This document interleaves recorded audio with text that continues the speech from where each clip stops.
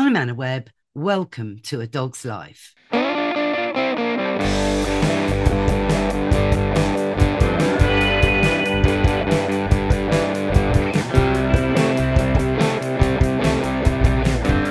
Mr. Binks, you know how I don't really eat meat myself, although I do insist that you and Prudence and Gremlin eat meat, but I know that it's been ethically sourced. Now, we're going to discuss this and a whole lot more with the PDSA vet, Sean Wensley, who's written an amazing book called Through a Vet's Eyes.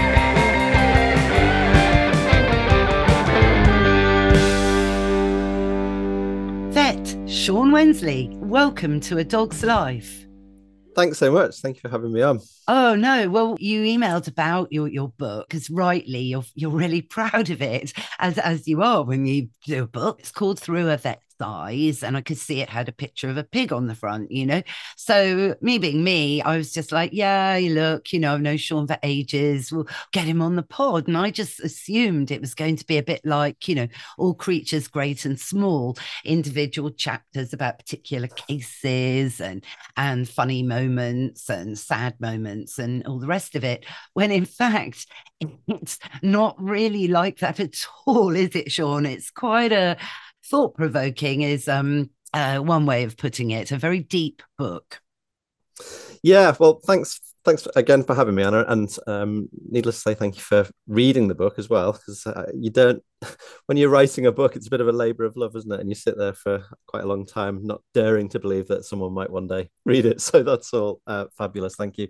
But yeah, I suppose, I mean, this, to my mind, even justifies my approach to you, because the sort of self-promotion that comes with a book as well can be a little bit awkward, but it's very much a message-driven book, so it does slot into the kind of rich veterinary genre of storytelling and taking a walk with a vet to the patient side and that sort of thing. But what I've tried to use that approach as something of a platform for opening our eyes to some of the types of relationships that we have with animals across different areas of animal use. So there are animals that are farmed for meat and dairy, animals that we use for sport, animals that we use as companions, and some of the interactions that we have with wild animals. And we have relationships with animals, don't we, across all of those different areas.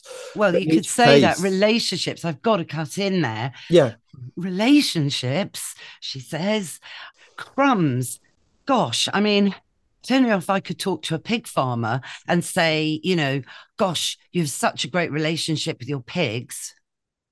Yeah, so I mean, a lot of the academic literature would talk about them as human-animal interactions, which I suppose is a bit drier, but maybe a more accurate description. But at the heart, there are relationships, and even between farmers and their animals, very many farmers care deeply for how they approach husbanding their animals, but often some of the harms that are caused to animals, and I document those harms in a kind of unflinching way. I hope you'll agree. Yes, I agree. Oh, they happen for a reason, Yeah, I know they happen for a reason, but oh my word. Oh, the two bits were pig's tails, and the other bit was oh God, cow's horns. Oh dear, ow. And I appreciate both of those.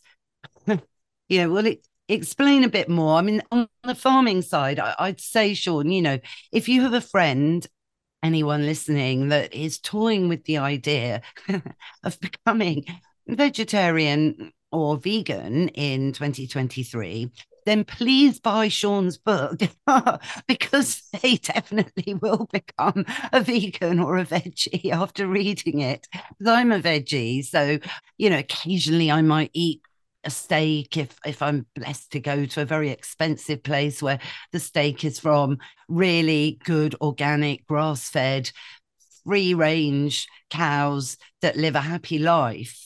Otherwise, I'm never going to buy a bit of meat in a supermarket ever, Yeah. And so what I try to do is, yes, shine a spotlight on some of the things that have kind of gone wrong with those interactions, and deeply wrong. I mean, I know I speak in a fairly sort of light-hearted way, but deeply wrong, and it is unflinching.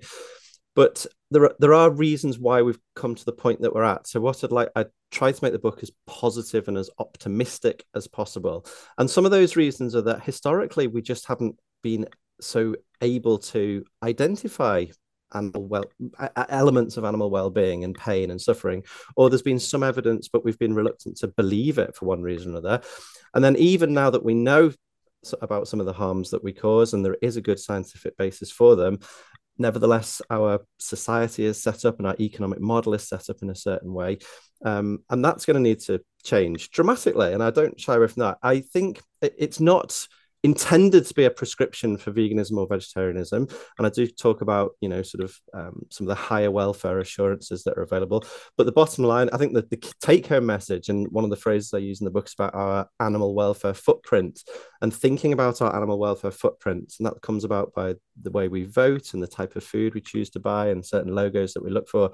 I think the important thing is that we're thoughtful and aware. And as long as everybody does something different, then I massively respect people that do choose vegetarianism and veganism. I think they're really important options for some people. But it's not, if I solely strive to that, then, we wouldn't be mobilizing and enabling what is currently a vast majority. And I think we can genuinely all do something. And I talk about the different ways about that in the book. Yeah, no, you do. And I was being a bit dramatic, me. I was shocked because I grew up in Shropshire, actually, but I'm a self-confessed total townie really now. And so I discovered things in this book that I didn't know about, right? Because I wasn't aware that chickens bred only for meat, called broilers, have been genetically modified so that they grow at such a ridiculously fast pace that the poor things can't move and they suffer great pain, and their whole life they can't move because they're just getting fatter and fatter and fatter, and then they're killed at a really early age in not a very nice way, and they're kind of hoovered up in like some sort of combine harvester gadget because people can't even be bothered to pick them up individually. And it was dreadful. And then your comparison, which I did know that, back in the 1950s, we didn't really eat a lot of meat as a nation. We'd have perhaps chicken, a roast once a week, and that chicken would then be boiled for the bones to make the good soup. And then, and you'd have the leftovers, and it would go on for several meals. Whereas the book left me feeling, we're very greedy, and, we've got so much choice on the shelves to eat. And there really needs to be a step change. But you also highlight how campaigns like, the Jamie Oliver campaign on battery chickens, and that was very eye-opening. Do you remember that one? Yeah. And yeah. And customer demand, as you said, is now making farmers think, well, actually, if we're going to sell any chickens at all, they actually have to be free range or organic, because that's what the consumer wants. And ultimately, the client's always right. Yeah, and I mean the real kind of zooming out, the real step back from all of this is that the sort of underlying kind of moral premise. So what has really grown in prominence in recent times, so the last decade or so, is awareness and understanding of animal sentience. So the simple but profound capacity for animals to share feelings that are similar to ours, including hunger and pain and thirst and fear and pleasure, some of the positive emotions as well. And once you're persuaded of that, I mean, I think we've always on and off, haven't we, suspected it, and very many of us as individuals haven't really needed science to prove it. But now that we do have scientific evidence for animal sentience, and it's widely accepted and it's enshrined in not least UK legislation, we have to do something about it. We can't simply ignore it and treat animals as though they are insentient, as though they are just unthinking inanimate objects. So the question is, what do we do? And we can either abstain. There's the kind of traditional sort of animal rights based view of these sorts of issues, and so animals just aren't there for us to exploit and abuse and use for our whims, as some people would say it, and we should seek to abolish all of these uses. Or we should do it better. And the kind of classic animal welfare based position is that we should give them a good life and a humane death. It's okay to use them for our benefit, so long as they have a good life and a humane death. But that, then begs, well, what's going on that isn't compatible with a good life? And really, to solve a lot of the problems that you've touched on, the things like the piglet tail docking, piglet teeth clipping, the dehorning of calves, and the rapid growth rate in meat chickens that's resulted in painful lameness. As a society, we now have to turn our minds to addressing those problems, which is helped by science. So the science continues, and we need to know where we are and where we're going, and whether or not we're getting there. And some of those practices could be abolished. So you don't have to get rid of all of animal farming, but you could certainly seek to reduce the reliance on mutilations and seek to abolish those altogether. And in the meantime, just use pain relief and better pain relief and make sure we're fully taking account of the pain that some of those practices are causing. So there are definitely steps that can be taken. I think the worry is that we sort of take the big picture view and then go, oh my goodness, there's just so much Yes, animal suffering and we're so far from the vision of a good life for humane I death. know, but I what's really interesting? don't want that to feel the No, case no, from the no, book. no. It doesn't, Sean. I'm being, I'm being No, it's provoking, I brilliant. suppose. No, Okay, absolutely, it's no, cool, excellent. cool. But you see what I was about to say, because the other aspect of the book that I thought, oh, this is interesting. I like the names of these chapters. As I, you get a book and you flick through it, and there aren't any pictures. Right? I'm a bit of a child, but I'm thinking, oh, sea cliffs and chickens, and I think, oh, robins and crows. Lovely, interesting chapter names, but explain, as we kind of talked about chickens, the sea cliffs and chickens chapter, because for most of it, you're on a sea cliff, you've edged up this cliff in deepest, darkest Welsh Wales, as I remember, Yeah. and you're just observing the seabirds in their full glory before you visit a chicken farm. Yeah, yeah, seamless, isn't it? Seamless um, segue. what I've tried to do through the book is bring together, I suppose, two genres in a way. So one is the kind of veterinary animal welfare, animal rights type genre, and that's through my desire to raise awareness of the issues that we're talking about and some of the supporting science. And the other genre is the kind of classic and much loved genre of nature writing and being out in green space and blue space and just beautiful. I've selected some of my favorite UK wildlife spectacles to write about those, but there was a method in the madness. So I think my first reason was to try and be authentic. So I wanted readers to kind of hopefully build a relationship with me as the author and kind of walk with me, and we'll sort of observe and discuss together. And because my route into veterinary science has been through the natural world, then I couldn't think of a more kind of authentic and intimate way of doing it than trying to take people to these beautiful places. But then aside from that, the purpose and the justification of the nature writing was to genuinely try and provide some, as has been the case in my own life, try and provide some levity. So whilst, yes, we go to the cold face of all of these human animal interactions and are then troubled by some of the things we see and the ethical implications, that's a great time to pause and go down to the beach again, go down to the dunes, go and see starlings at their murmuration in winter, and just be reminded that there's overwhelming beauty in the world as well as all of the horrible suffering. So there's something about just trying to lift the mood repeatedly through the book. And then finally, I think there's something about both being reminded that our domestic and domesticated species have come from nature. They haven't just landed on the earth for our use. So it's a kind of reminder that they all have wild ancestors, which is relevant to considerations of how we look after them. And also maybe something about close observation. So when we're out and we spot a little branch just moving a bit more than you'd expect the wind to blow it or the breeze to blow it on that day, and sure enough, you look across at the next branch and there's a little red squirrel there grooming their fare. That kind of close observation is also applicable to the farm and other settings where, for example, indicators of pain in a lamb that have had their tail docked without anesthetic or pain relief are that they just kick a little bit more and they wag their tail a little bit more, and they're more likely than their pen mates that have had pain relief in experimental settings to lie down and stand up and again kick the legs. And it's just all about animal observation, and I think hopefully trying to attune the reader a bit to that as well. I felt could be Yes. valuable. Well, yeah, yeah, yeah. I mean, absolutely. And you talk a lot in the book about birds. Sean, you are a bird bird man, aren't you? Really, you Mm, love birds. Well, it yeah. certainly comes through in a very positive way, and you were very proactive in banning wild birds like parrots, to come into the UK from Africa, not least because of diseases they might bring with them. But from an abject, total cruelty perspective on these poor birds that Mm. travel on a plane for about 12 hours, doesn't bear thinking about, and they're so confused, and most of them die. Yes, with birds in particular, I've always wondered about birds being kept as pets. Explain a bit more. We will get to dogs, listeners, in a minute, actually. Or should we segue actually to the fox? Because the fox chapter resonated really strongly with me. I absolutely loved it. I was picturing you in your parents' garden where you spotted a fox cub. I think your dad spotted it, Mm. didn't he? And got you out there, and you were like, oh.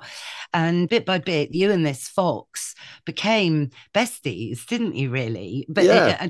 And it reminded me a bit, you see, about this wild side, thinking about wild dogs and our domesticated dogs, foxes are canines. It reminded me a bit of, yeah, you could see how it all happened 30,000 years ago, with Neanderthal man sat by his fire.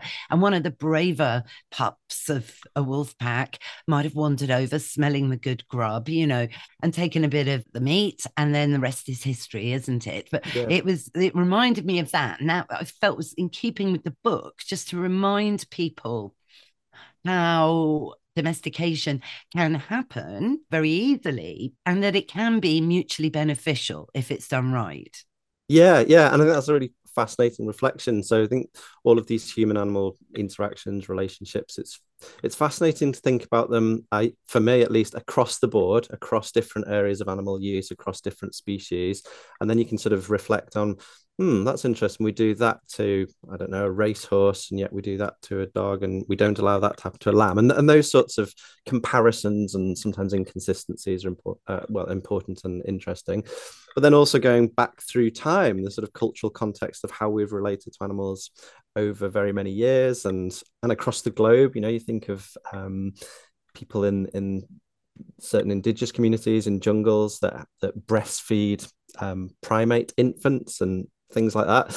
So I think, yes, you're relating of the fox cub story to sort of reflecting on the origins of domestication of dogs is really helpful and fascinating, and things like that fascinate me as well. But in that case, just for anyone that for those who haven't read it, essentially a wee beautiful fox cub was in my parents' back garden.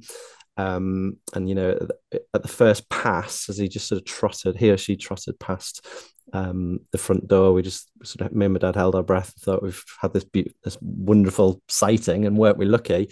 But the fox kept returning to the garden, and for some reason, so I don't know why, this one was particularly bold and inquisitive, but I was able to build a relationship with that cub through sort of usual training type methods. I was offering bits of food that they liked, but he came to be very trustful, and he would come every single night. And eventually, the relationship focused as much around play as it did on food. And the most memorable that I write about in the book was kind of the game of round and round the mulberry bush, where it was Yes. pouring with rain, and this It's fox's like cubs what we do. on the Here other I gone.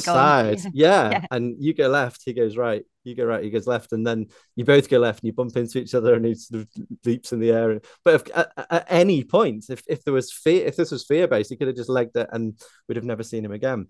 But he didn't. He went back to the other side, and he's even more. His whole body language is totally sort of heightened stimulation, arousal. You could just almost hear the laughter. It was just fantastic. And then he went round, didn't he? And he collected all the sort of rogue dog balls from everybody else's From everybody else's gardens. gardens, yeah, And and then he brought found them. this like great selection. Yeah, absolutely fantastic. I mean, I suppose one thing that we've seen with the rise of camera phones and social media, you do see these sorts of fascinating behaviors by wild animals, and not least foxes. And we've seen foxes on children's trampolines, haven't we, on YouTube and Twitter and so on. So I think we know that they're just really playful, really clever, really inquisitive.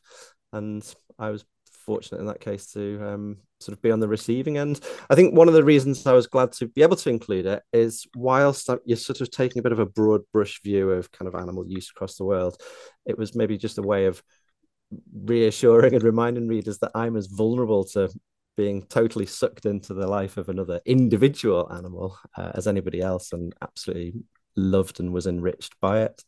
Yeah, no, it's lovely. But you focus in the book on all these important things like the five freedoms. More recently, they've been adapted, haven't they, Sean, to be called the five domains: Mm. nutrition, behavior, environment, emotion. So it's been slightly tweaked. And of course, that Fox Cub had all of that. But if we move to your chapter on domesticated dogs, you are the PDSA vet, I should say, as well. So I'm just going to read this quote, which was from the PDSA, which apparently, in the charity's opinion, sums up Britain's dogs. May I just read this little Mm. quote? You know the quote I mean. Yeah. So the PDSA reckons UK dogs are stressed, lonely, overweight, bored, aggressive, misunderstood, but loved.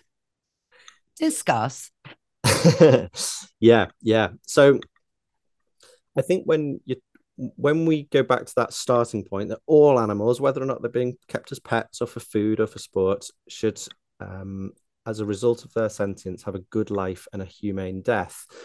Then our job is to look across all of those different areas and find examples, or check that there aren't examples of where the good life aspiration isn't being met. So basically seek to identify welfare problems that we can then try to address. And some people are surprised when that kind of beam shines on pets, our companion animals, that despite being much loved and having so much resource lavished on them of both time and money and affection, that still some of them don't necessarily, as a result of those resources, have a good life. So that passage, that phrase that you just read out, came off the back, as you know, of the PDSA Animal Wellbeing Report, which is the PAW report. And we, PDSA, have been doing that with YouGov annually since 2011. And it's the largest annual survey of pet, dog, cat, and rabbit wellbeing in the UK. And it essentially is asking, are the UK's dogs, cats, pet dogs, cats, and rabbits having their 5 welfare needs met? So we see examples in dogs of where they're, unsurprisingly, that they're not having their 5 welfare needs met, at least some of them and not all of the time. We have plenty of evidence for that on just clinical experience from everyday veterinary practice. But the PAW report then provides kind of statistics and data and backing for that based on nationally representative samples of pet owners. The kinds of findings that then lead to those words are things like a fifth of dogs are routinely left at home for 5 or more hours each day, which, as we know, can be a risk factor for both general boredom and understimulation, but for some dogs, separation related behavior. So they can't actually cope with being left alone and can suffer as a result of that. There's a pet obesity epidemic, as we pretty well know. So around 60% of dogs are either overweight or obese, and so on. And so, once we've got those stats, we want to bring that message to the general public. And I guess having a soundbite like that has helped us just stop people in their tracks and prick their ears up and go, hang on, Yeah, we love it. it. These are our much loved family members. How can that possibly be true? But it's in the context of data to give supporting evidence for it. And I guess, again, as ever, the intention isn't then to just feel as though everyone's bashed on the head and feel really sad. It's as a launch pad for what can we do, and look at the examples of good practices. Like, but it's not happening there. Let's go down that avenue and see if we can replicate it, and that sort of thing. Yeah, and I think it's all about education. I mean, so much is going on at a government level, isn't it, at the moment, Sean? I mean, I was at AppDog just last week down at Parliament because the big discussion was dog bites, Yeah. And I kind of said, listen, I always have to speak out at these things. I don't know what's wrong with it. Anyway, and I said, look, I really feel we're on a merry-go-round for this. I mean, how long have we been discussing dog bites? How long is the situation not getting any better, And I think we do need to make some changes, like bring back the dog license, make dog ownership of true responsibility. The word responsible, I don't think it's been overused so much. And I think there's huge scope for everything to become better. You know, certain breeds of dogs should, as an owner, you should have that breed of dog. You should have a garden, you know, Mm. and not live in a high rise with a small balcony with an Australian Shepherd, for example. Do you know what I mean, Sean? It's stuff Yeah, like that. But absolutely. Yeah, I mean, I think if again putting it all in context, we can see generally positive trends. So I suppose, dogs and cats, they were just kind of around our households and they got fed scraps and they sort of had their place and maybe they were chained up in a kennel outside and that sort of thing. And obviously in some parts of the world that's still the case. But here in the UK there and elsewhere, the sort of status and value has risen and they have in the vast majority of cases become, as many people would describe, much loved family members. They're almost, more than companions, and they really bring meaningful benefits. So their status has changed, and our awareness and understanding of their needs has changed in terms of their healthcare needs. Our ability to both prevent and treat disease has changed. All of these things have got better, but equally in becoming more aware of their needs, and that's very much from their perspective. So not just things that kind of help keep them alive like their healthcare needs, but things that really feed into their well-being, like whether or not they have adequate companionship or enough stimulation, those sorts of things. Then our caregiving practices, I think, are continually evolving, and rightly so. And you mentioned the UK animal welfare legislation that was updated to reflect their needs in 2006. Prior to that had been the legislation from 1911. So that was a huge step change in yes, their it was. legal protection and provisions. Exactly. Yet I feel a lot more could be done on that, I totally actually. agree. Yeah. Yeah. So with all of that again, making sure we capture and reflect the positive. Still, I 100% agree, and that's why I wrote it. But there's so much still to be done in terms of pets. I think one of the big problems is it's kind of lack, and this comes through the poor report as well, lack of pre-purchase or pre-acquisition research and counselling. So I think there's still a lot of, well, there is Yes. still a lot of impulsive Yeah, purchasing. totally Yeah, impossible. yeah, And that's what we saw in the pandemic. And, yeah. the fallout of this, and now going into the cost of living crisis, it's throwing another gloomy cloud over our pets. Mm, some people are literally not going to be able to afford to feed them. yeah.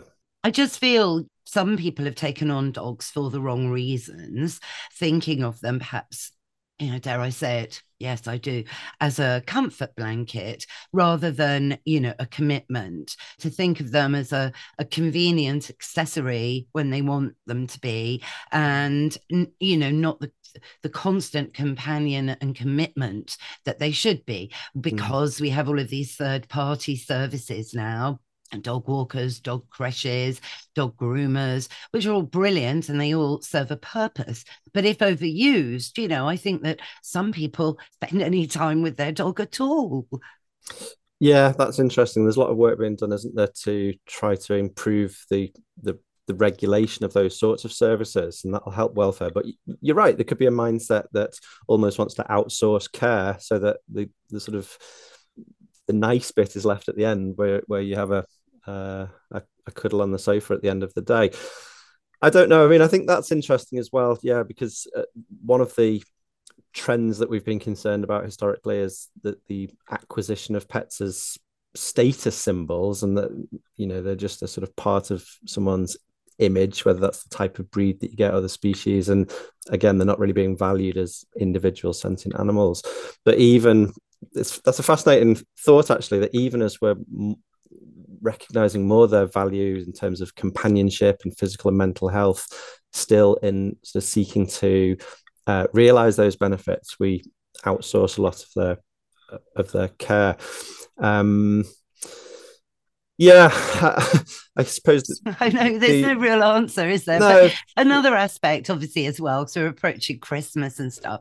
Did you read the very interesting study out of the University of Belfast about how dogs, we've known it for ages, haven't you, Sean? Dogs smell fear. It was an old adage for thousands of years. And indeed, they do, actually. So before science proved that dogs smell our cortisol levels and our stress, dogs' behavior to somebody fearful or stressed in the past would have given that adage, the adage that it is, if you know what I mean. Yeah. So that shows for me that dogs do react behaviorally to the smell, for example, of cortisol. And the moment, particularly, everyone I know anyway is totally stressed out. Mm. And then you think, well, no wonder the PDSA starts that quote with the word stressed, Yeah. because stress can be contagious. Yeah, and we know that there's all sorts of triggers for stress in our pets, don't we? I mean, classics. The cats are particularly vulnerable to are things like, but dogs aren't immune. Things like even just a new kitchen or a new bathroom, and there's that kind of physical alteration to the house, and there's works, tradespeople coming in and out of the house. Periods of divorce or relationship breakups are, of course, so stressful for people. But we know that the pets can be reactive to that as well and are very tuned into the stress at those sorts of times. Similarly, the arrival of a new baby and some of the steps that you can do in advance of a new baby coming to prepare pets for the arrival. So they are, I mean, yeah, as you say, we've known for a long time that they're very tuned in to our mood and our household's mood and the stresses and strains that are there. And I think as for all animals, it's becoming increasingly aware of those depths of animal experience that I suppose heightens our duty to try and protect them. So perhaps back in the day, the period that we alluded to earlier, it was sort of about keeping animals alive, wasn't it? It was like survival. It was making sure that they had enough food, enough water, that they got taken to the vet when they needed it. It was all very physical and meeting their physical healthcare needs. And now what we're seeing more of and becoming more of is the importance of paying attention to their emotional and their psychological needs. And I think that's Yeah. gone from feeling a bit ridiculous to some people as being quite mainstream, and rightly so. Yeah, because dogs are hugely adaptable. But yeah, like with the Australian Shepherd, it should be in Australia herding sheep and, being a very physical dog and having a purpose. Dogs had a purpose for us back in the day that was things like, driving our cattle to market so we could sell them. That's the start of capitalism. We couldn't have done it without the dog. But now it all seems to be much more about helping us emotionally, because most of us aren't farmers with sheep dogs and cattle dogs. They are, I mean, my dogs are in the room right now. They're fine. They've been for their good long walk and all the rest of it, and they're just relaxed in their beds, which is great. And we'll do more activity this afternoon and settle again. The five freedoms, the five domains, so important, Sean. But look, I mean, this book, I really urge listeners to really think about investing in this for Christmas, because it really is very, very thought-provoking. And the last chapter, very briefly, Sean, highlight why you've written the last chapter called The Power of One. Well, thanks, Anna. I mean, absolutely, to bring together and just to put a final focus on this idea that whilst the world's many problems, not least animal welfare, goodness me, climate change, biodiversity, antimicrobial resistance, widespread poverty, dear me, they're not only interlinked, which I talk about at different points in the book, but at the end, but they can all seem overwhelming. And I think I love the phrase paralysis through analysis, and we can just either feel overwhelmed from day dot, or we can start thinking about it and worrying and wondering what we can do, and then feel overwhelmed regardless. I think we just have to keep believing that there are things that as individuals we can do, and if lots of individuals do things, then better things can happen collectively as a result of that. It's not, as I say, that isn't a prescription then for sort of taking the heat off corporations and governments and so on. Those institutions need to do lots more as well, but they're probably they're demonstrably more likely to do it if they feel it's the collective will of the people and that we're exerting our pressure. So I just give nice practical examples of things we can do, whether that's just if we're fortunate to have a garden, to garden in a way that's sympathetic to wildlife and plant plants for pollinators, and maybe put a little wildlife pond in if you're able to, not using the pesticides and weed killer, all that sort of thing. through to how we vote. I include, and then voting with our wallets, our food purchases. So I've included a nice little infographic, which the British Veterinary Association had created, which shows you the different logos on food packets, whether that's sausage or bacon or whatever animal derived food you might be looking for. And that helps you understand which are classed as some of the higher welfare options, and kind of linking, I suppose, those animal welfare choices with the environment and economics is my support and others' support of the less and better approach to meat and dairy. So you talked about the meat chickens and how, yeah, we used to value meat a lot more and not eat so much of it and sort of really value it when we did. And we can probably, and indeed we need really on environmental grounds as well to get back to something like that, where we're not eating so much meat and dairy. Many reports, including government reports, have clearly stated that. But that then means that if we're to retain proportional spend, we can eat a bit less but pay a little bit more for it. I try and debunk the myth that higher welfare food's really, really expensive and totally out of the reach of most, albeit that I'm very sensitive to that sort of topic at the moment in the cost of living crisis. But nevertheless, if we can just eat a bit less for lots of different reasons and pay a bit more for it, that is one of the ways of really helping to support farmers who want to do the right thing and improve animal welfare of animals that are farmed for our food. But I hope it's really, again, sort of practical and optimistic, and leaves us on something of a high, that we can all help make change and reduce our animal welfare footprint. Yeah, no, it's brilliant, and your insights into nature, I love all of that. And we won't go to fox hunting now, but you tackle that one right. I agree, Sean. There's lots of issues in here, so thank you. Thanks for talking. And it's called Through a Vet's Eyes. Who publishes it, Sean? It's published by Octopus, and as you know, the subtitle is "How We Can All Choose a Better Life for Animals," and I suppose that's the bit that really tells you what it's about. But exactly. Yeah. No, it really is. And and we'll put all the links in the show notes to where you can get it, I guess, Amazon and those sorts of places. Yeah, absolutely. Yeah, all the usual online retailers and some independents as well. Great stuff. Oh, well, look, thanks, Sean. And thank you for writing this book. And it's a real achievement for all animals. So, yay. Thank you so much, Anna. I really, really appreciate it. Thank you. That's our show, Mr. Binks. What did you think? Yes, I know some of the farming bits were a bit gory, but there's always prospect for change and living more ethically with all nature. What's that? Yes, you're right. It is time for Woof of the Week. We need to readdress the balance of how we share the planet with animals and not exploit them for our own means.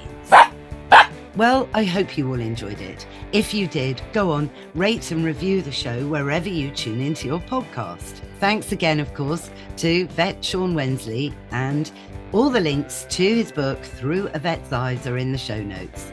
Thanks, of course, to Mike Hansen, my producer. Find out more about him and his Jack Russell, Call Billy, at Pod People UK. And for me, I'm just at Anna Webb Dogs. What's that, Mr. Binks? Oh yes, you're right. We have got this new Patreon service, which means that if you liked what you hear, go on, you can give us a little tip. But we'll be back in your feed next Sunday, so why don't you subscribe now? And that way you'll never miss another show. Bye for now.